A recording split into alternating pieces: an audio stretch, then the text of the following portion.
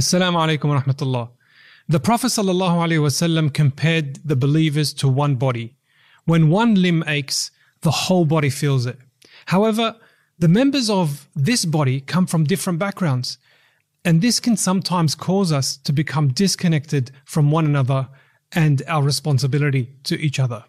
What can we learn from the different experiences of Muslims who have various socio-economic backgrounds? How can poverty, for example, and wealth affect our relationship with God? Welcome to Double Take, a podcast by Yaqeen Institute about the questions and ideas around Islam and Muslims that give us pause. Remember to subscribe and rate the show on Apple Podcasts, Spotify, YouTube, or wherever you listen to your favorite podcasts. It makes a big difference. And please do consider sharing your thoughts directly with our team using the link in the description.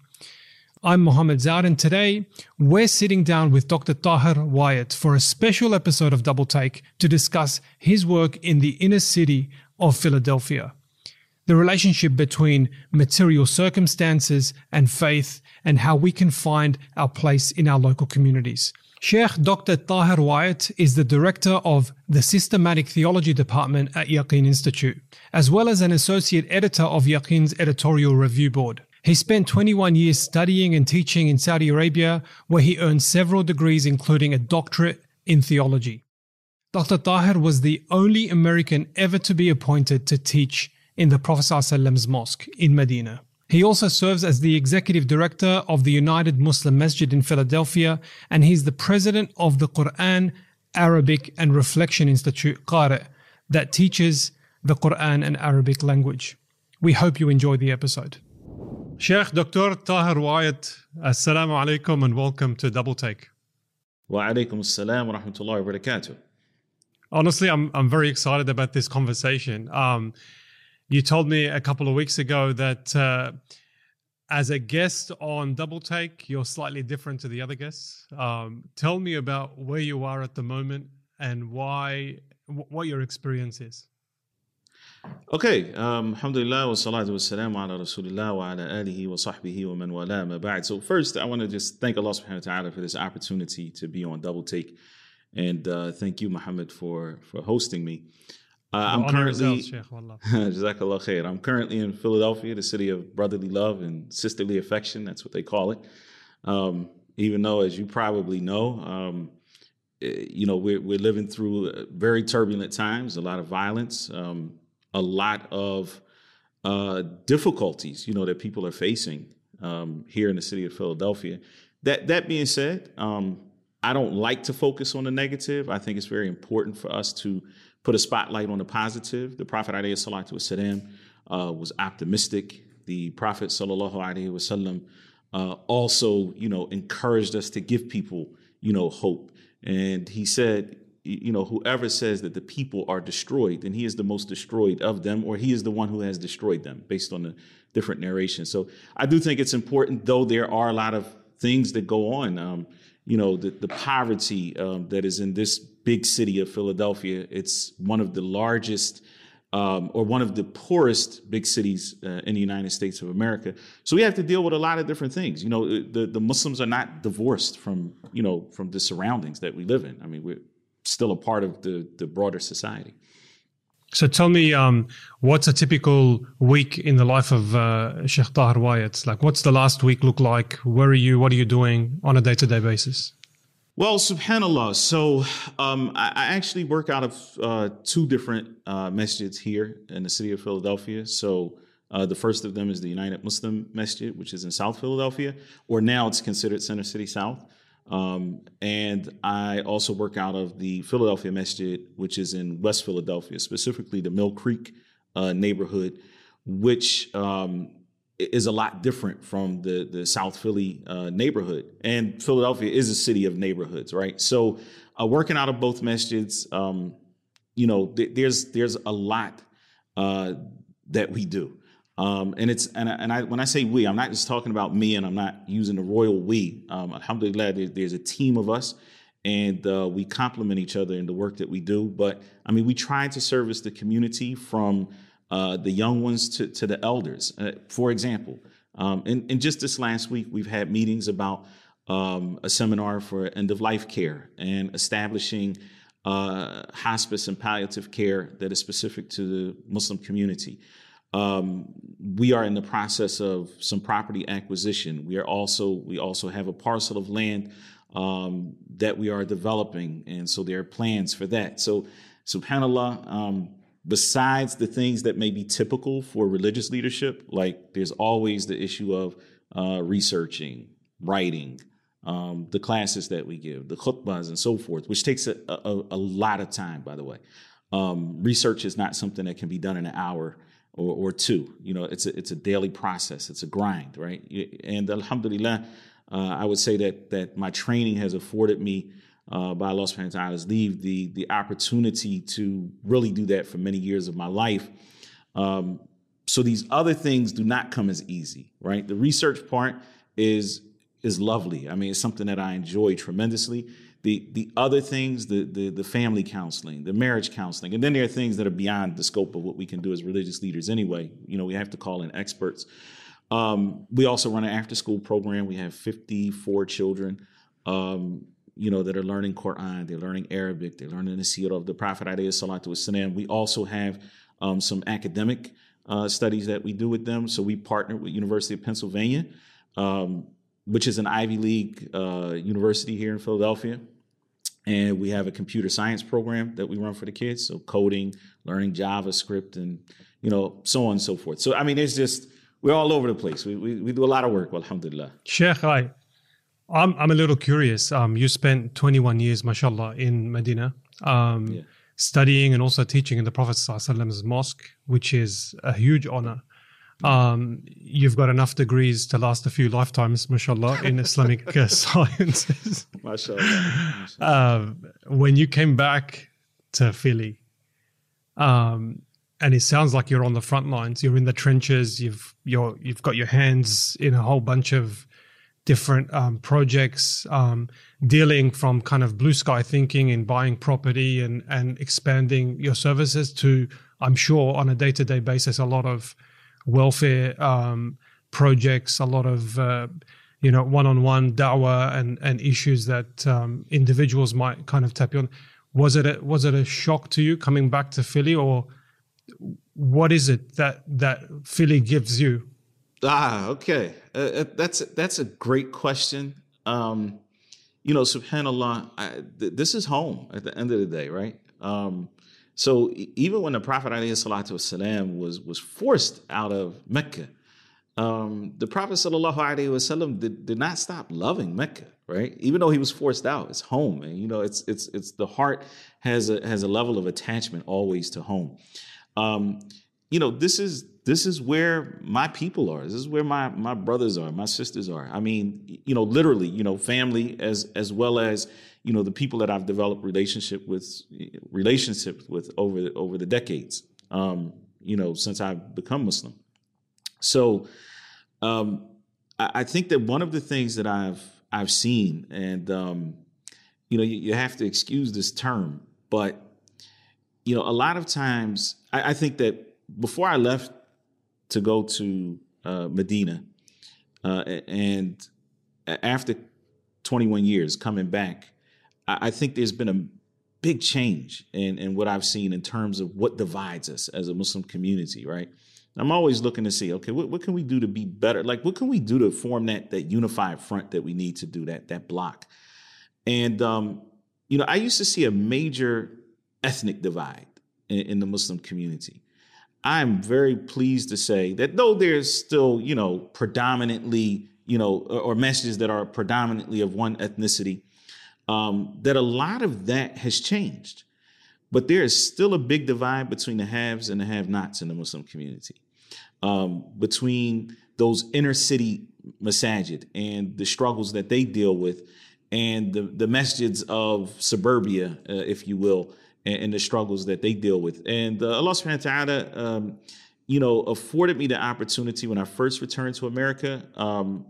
I was still working out of two masjids, but one was in a relatively posh suburb of Philadelphia, and the other one was in the inner city. I was still at UMM at that point. I was not working out of the Philadelphia masjid at that particular time.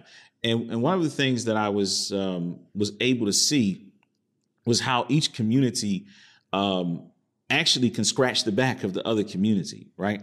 How the Muslims of this particular area can serve the Muslims of the other area and vice versa, right? Because there's needs across the board. And so where the needs of the inner city may be a lack of financial resources, right? The needs in the suburban communities may be a lack of human resources to get certain things done. So the reality is that we complement each other. And I think that that's what's important when we talk about teams, right? Any sports team, or sport that a person plays, whether it's soccer, and excuse the term, I know you're in Australia, so it's like football there, but here, soccer, football, basketball, baseball, whatever it may be.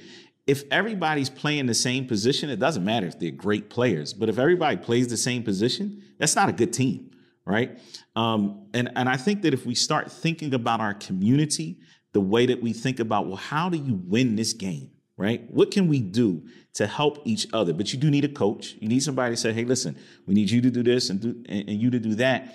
And then hopefully, we work together towards a common goal, which is to establish Islam where we live, to make Islam for Islam to be our worldview, that we're not so, affected by the environment around us because we have created pockets, where Islam is the worldview. Sheikh, just listening to you, I understand this divide between the inner city mosques and kind of the suburban mosques. And it sounds to me like, the type of challenges that you face from your community or within your community are probably a bit more confronting. The mosques that you serve are facing a lot more kind of confrontational issues, something that's a bit shocking, if I'm not mistaken.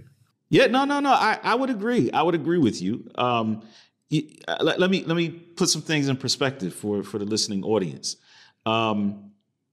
What you're not going to deal with in suburban masjids are returning citizens, is the politically correct term, that is used right now. So you're not going to have to deal with the brother who, was just incarcerated for 27 years, and he comes home and he has to start his life over again, right?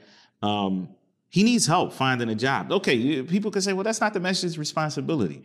But at the end of the day, whose responsibility is it? Or who do you pass the buck to? Who's going to care about this brother more than his Muslim brothers and sisters? And so ultimately, what happens is the responsibility of helping people in general, falls on the lap of the community. There was a brother, subhanAllah. I mean, and this is exceptional, but it happened. Last year, there was a brother who was released from prison after serving 52 years. I don't even know, I can't even imagine what it's like 52 days. I mean, 52 years, subhanAllah. And he came, immediately after being released, he came to our masjid. He knows a lot of the brothers from our masjid. Many of our brothers were incarcerated with him. So, and subhanAllah, he told me that he wanted to get married, and there was a sister that wanted to marry him. I officiated the wedding. This was last September, 2020, if I'm not mistaken. Yeah, September of 2020. And 4 months later, she died of COVID, right? And so this brother, mashallah, I mean, you just think of that test, right? That test of being incarcerated for 52 years and then coming out. What do you say? What do you say to someone like that? As a religious scholar, what do you offer? What does Islam offer to someone like that, or someone? Oh, yeah, Muhammad, let me say this to you. Let me lay this on the line before I actually answer your question directly. Do not underestimate the faith of these people, man. SubhanAllah. I don't have to say anything to him. people like him who have spent 52 years behind bars, right? 52 years in a cage, to get where they are in life and have faith in Allah subhanahu wa ta'ala, believe me, their faith is different. It's not professed faith. It's not a faith based on something that they read in a book. It's lived faith.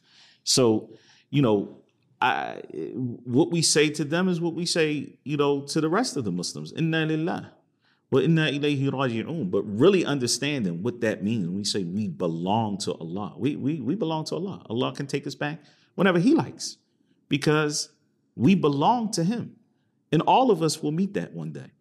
And so, obviously, we say words that are meant to console, each other and console the Muslims. But honestly, Muhammad, when we're talking about people like this, well, alhamdulillah, we have a lot to learn from them more than they have to learn from us. Yeah, honestly. And I want to learn. Like I'm hearing you speak, and just your experience in Saudi Arabia, for example, 21 years, you would have seen, the divide as well, the haves and the have-nots. You would have had those who are really living kind of comfortable lives and those who are struggling a little bit. The same thing in America, same thing in Australia. Probably more so where you are at the moment, that the divide is a little bit more clear. Can I jump in? Yeah, tell me, please. Yeah, let me jump in right there, because I think that divide, it existed at the time of the Prophet alayhi salatu wasalam, right? Maybe the difference was that they prayed together because they had a central leader that they were, that they lived around, and that was the Prophet alayhi salatu wasalam. And so that was their unifying point. But if you look back at the hadith of the Prophet alayhi salatu wasalam, I think about the hadith of Abu Hurairah radiyallahu ta'ala anhu, where he said that the poorer companions went to the Prophet alayhi salatu wasalam. He said, ذهب أهل الدثور بالدرجات العلى والنعيم المقيم. They said to the Prophet, the rich companions, they've gone away, but they've taken all the rewards, right? And so the Prophet sallallahu alaihi wasallam said, what do you mean by that? And they said, يُصَلُّونَ كَمَا نُصَلِّي. They pray like we pray. وَيُصُومُونَ كَمَا نُصُومُ. And they fast just like we fast. But what? But they يَتَصَدَّقُونَ وَمَا نَتَصَدَّقُ. They give away charity. We don't give away charity. We don't have anything to give away. وَيُعْتِقُونَ وَمَا نُعْتِقُ. And they free slaves, and we don't have the ability to free slaves, right? So then the Prophet sallallahu alaihi wasallam, to console them, he taught them the adhkar that we say at the end of the salat, right? The subhanallah, alhamdulillah, la ilaha illallah, afwan, wallahu akbar, 33 times, right? The point being what? You had poor companions and you had companions who had some wealth. But look at what they did with their wealth. See, and I think that's the difference between a lot of how we, how we process all of this. Wealth is not a bad thing. It's a great thing, depending on how you use it, right? Because it's all a test. Poverty is a test, and having is a test. وَنَبَلُوكُمْ بِالشَّرِّ وَالْخَيْرِ فِتْنَةً. Don't you feel, Sheikh, that like one test is harder than the other? Like if you're living a well-off life, you can give more charity, you can serve Islam, serve Allah a lot more. Like we did cover a couple of topics in this series. For example, with traumatic experiences, we learned that if you face a traumatic experience, you're affected. Your religion is affected, not just your material life. So don't you feel people who face that material difficulty have a more harder road to travel to Allah subhanahu wa ta'ala? I think that's very relative, because the people who have more have to answer, because we're talking about standing in front of Allah subhanahu wa ta'ala. So those people who have more, they're going to have to stand for longer. What did you do with the blessings that Allah subhanahu wa ta'ala has given you? And so that's number one, because what's our paradigm? How am I judging what test is harder or not? Because the test of shukr is not an easy test, by the way. Are you grateful for the opportunities that Allah subhanahu wa ta'ala has given you? Are you grateful for the blessings that Allah subhanahu wa ta'ala has given you or not? How have you used those blessings that Allah subhanahu wa ta'ala has given you? So that's number one.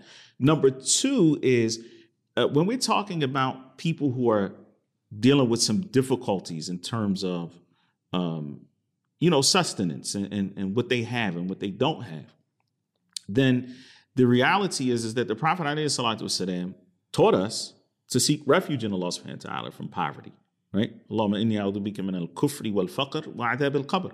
From the dua of the Prophet ﷺ, oh Allah, I seek refuge in you from kufr, which can be both disbelief and ingratitude, right? Seek refuge in you from kufr. I seek refuge in you from poverty. That poverty also can be poverty of the soul, just as much as it is physical poverty, not having enough to eat or not having a suitable place to live in and so forth. وَعَذَابَ الْقَبْرِ, and seek refuge in you from the punishment of the grave. So why am I mentioning that? Because there is a threshold, right? Even for, the psychology of happiness and those type of new studies, there's a threshold, like a minimum threshold, that people need certain things to be happy so that they're not worried about where the next meal is coming from, that they're safe and secure in terms of their physical well-being, and that they have a nice, a dwelling that they can live in, and they're not worried about being, evicted and so forth. Those things are very important. And the Prophet ﷺ also highlighted that. As the Prophet ﷺ said, "Man asbaha minkum aminan fi sirbihi," the hadith. So whoever from amongst you starts his day safe and secure in his dwelling, aminan fi jasadi, yani afwan, mu'afan fi jasadi. So he's physically okay. Yani he's not dealing with ailments and a lot of pain and so forth. He's physically healthy, right? And then the Prophet ﷺ, after that, mentioned the third thing, which is that he has provisions for the day. It's like he has the whole dunya in his hands, right? So, but what? That is a bare minimum if we look at it. We're not talking about 401ks, retirement plans, and a person he's got all types of life insurances and so on. So we're talking about a very basic needs that a person has to have in order to have some level of stability, right? And that kind of coincides with that whole psychology of happiness. So there's a threshold. There's a point that we want to get to. And so, yes, that test of having way less than that, then no doubt that's a very difficult test, and it requires sabr. But also having a lot more than what you need is also a difficult test, because there are a lot of people that their wealth causes them to move further away from Allah subhanahu wa ta'ala. And Allah Azza wa Jalla revealed that, right, in the Quran. In اقرأ باسم ربك الذي خلق كلا إن الإنسان ليطغى أن رآه استغنى. Right? That a person begins to yatagha, go beyond the bounds. They begin to transgress when they see themselves as being self-sufficient, independent, because their independence leads them to believe not only don't they need people, but they don't need Allah. Right? And that's what pushes a person away from Allah subhanahu wa ta'ala. Sheikh Tahir, we could go on for ages, but there are a couple of questions that I need to squeeze in. Sure. You've dedicated much of your time recently to the History of Islam project in Philly. Yes. Do you mind talking us through what the project is and why it's so important? Oh, okay. So the History of Islam in Philadelphia is a project. Alhamdulillah, an older brother who accepted Islam in 1970 brought me in on a project that he started, which was primarily to capture the narratives of Sunni Muslim men and women, yani those who came to the Sunni Islam in the 1950s, 60s, and very early 70s in Philadelphia. And that's because, up until this point, the primary narrative that has been captured has been that of the Nation of Islam, also known as the Black Muslims, the followers of Elijah Muhammad. And so that Sunni narrative in the academy and outside of the academy, wasn't something that had been captured. Subhanallah, let me just, so that is the nature of the project, or that was the initial impetus of the project. It has grown since then. I've learned so much from, interviewing these older Muslims. The idea is that we need to catch their stories. All of them are 70s and above. I mean, I've interviewed people in their 85, 86 years old as well. And what I've benefited from them is absolutely tremendous. You are, subhanAllah, you're humbled by the sacrifice that they made for Islam. Their journey to Islam is so enlightening.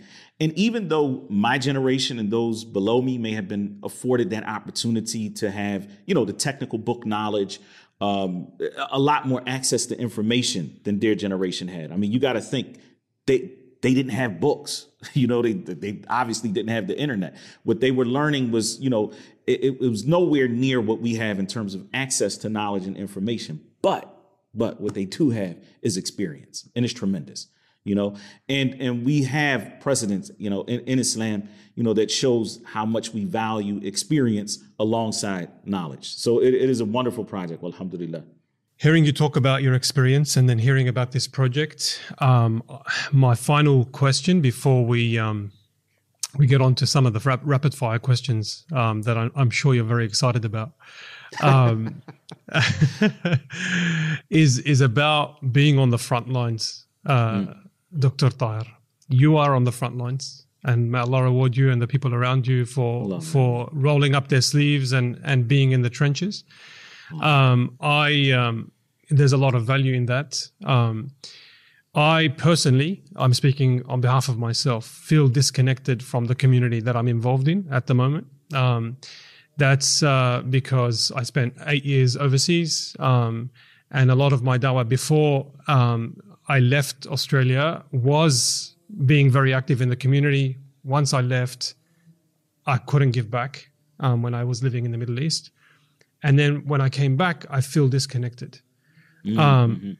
What am I missing out on by not being on the front lines and supporting day-to-day issues in the community and not being too connected? Like I'm doing other stuff. I'm doing the podcast. I'm doing a bunch of stuff online. But what am I missing from that bricks and mortar kind of support that you talk about with the History of Islam project and those forefathers?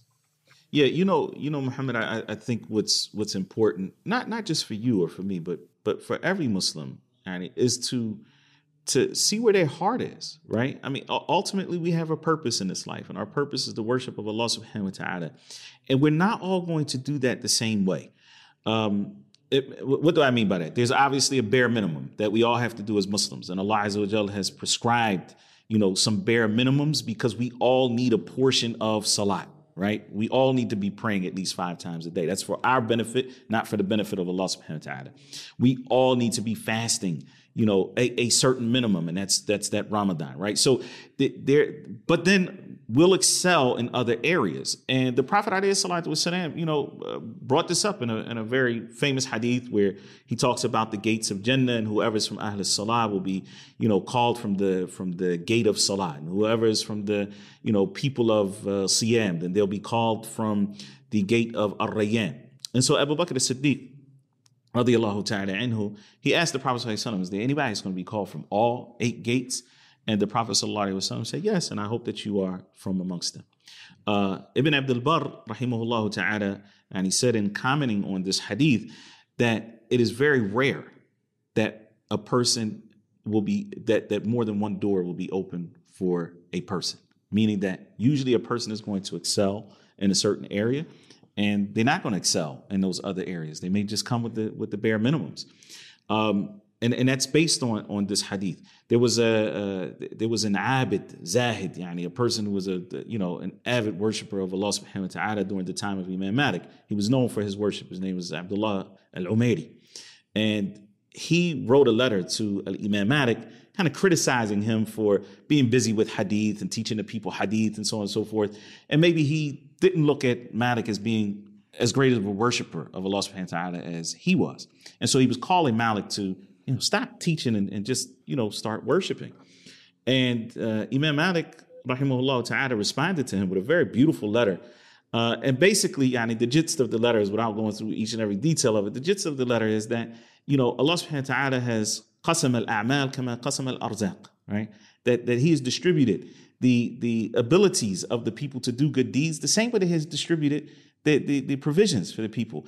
And what I'm doing, I don't see that to be any less than what you're doing. And I hope that both of us are upon goodness and righteousness, and it is upon each one of us to be content with that which Allah subhanahu wa ta'ala has distributed for him, right? So I'm saying that to say that your involvement in the community as a person in the background is no less important than the people who are out front. Not necessarily, right? It all depends on what is the need of that time. Is there an advisory board, for example, for your masjid that you may be able to serve on so that you can help direct certain things? Each one of us has to look at our place. At the end of the day, yes, our masjids are important. We should be building our lives, around the masjid.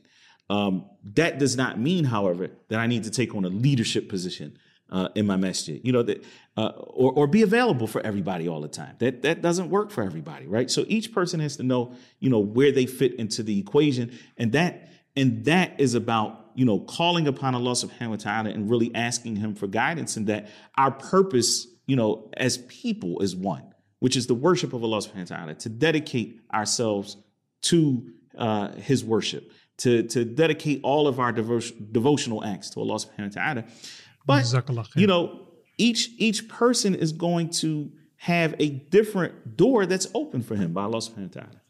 Jazakallah khair. Just on that note, my favorite dua is Allahumma astaghdimna wa la tastabdilna, Oh Allah, use us and do not replace us, that's the main thing. I know you need to lead prayer in a few moments.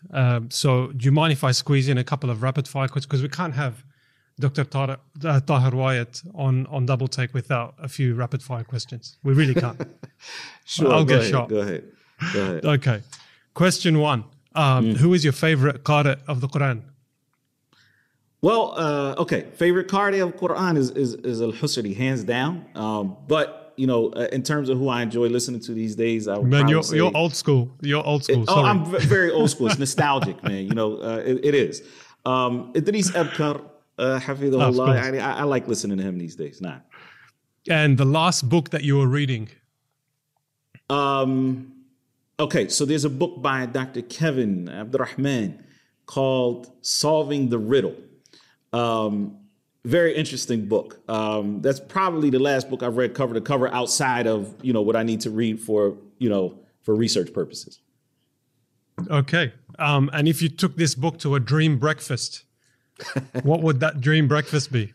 Dream breakfast. Well, that's an interesting one, but I'll say I like to keep it simple. But I love the Middle Eastern style breakfasts. You lay it out, the fool, the fresh bread, the falafel, and the Lebanon. Just don't say the kibda, right? The liver. No, that I'm not really a fan of, quite frankly. Honestly. Good. Tick. Yeah. If you were to have dinner with one person who's passed away, and of course not the Prophet ﷺ, because it would be him otherwise, who would that be? I'd have to say my father, so that I could invite him to Islam. Wallahu musta'an. A couple more. What was your favorite memory from your time living in Medina? Sheikh, that was 21 years. Trying to pull out a memory of 21 years, very difficult. My children were born there, alhamdulillah. Alhamdulillah. So that there's so many memories, man. It would really be hard to narrow that down. And in your community, what's the most common misconception that people have about your community? About my community? I would say that one of the most common misconceptions is that because, most of them do not speak Arabic, and if you ask them to recite the Quran, it's going to be, choppy and so forth. A lot of people think that because of that they don't know Islam. And I think that's a major misconception. I mean, when I tell you that, these are people, alhamdulillah, that they have studied in their own way, but they've lived Islam.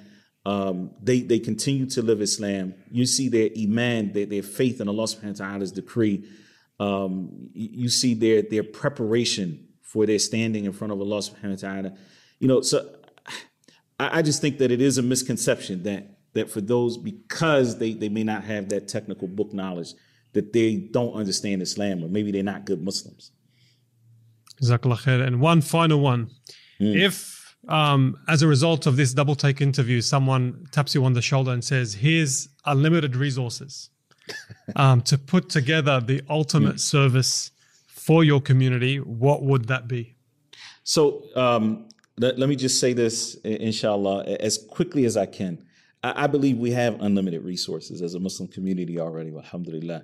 And we have a direct line to Malik al-Muluk, subhanahu wa ta'ala, the king of all kings and the owner, al-Ghani, subhanahu wa ta'ala, the one who is rich and independent and sufficient, self-sufficient. So we have unlimited resources. We really do. And though we may not see them right in front of us and our bank accounts may not grow just because, we made dua yesterday, the reality is that Allah Azza wa Jalla has given us what we need to build our communities. And it is a matter of using what Allah subhanahu wa ta'ala has given us in a manner that is pleasing to Him. I can tell you, alhamdulillah, we are building the infrastructure for that multi-generational model, where we serve people from birth to death. Bi'idhnillahi ta'ala, the institutions that are necessary for that, building community, owning homes around the masjid, and not just the masjid, but building other centers. Of course, the masjid is the focus, but building those other centers and institutions that are necessary for people's growth and development, spiritually, emotionally, educational advancement, and dynamic community life. That's what we're doing, alhamdulillah. And we do need people's support, because the people are Allah Azza wa Jalla, as Umar radiallahu ta'ala anhu said, one of you knows that the sky doesn't send down gold, so go out and work for it. Our people, the Muslims, we definitely need their support, alhamdulillah. Jazakallah khair and barakallah feek, Dr. Taha, for joining Double Take. We're going to hit you up for a few more episodes in the future, inshallah, because we could have gone forever. Inshallah.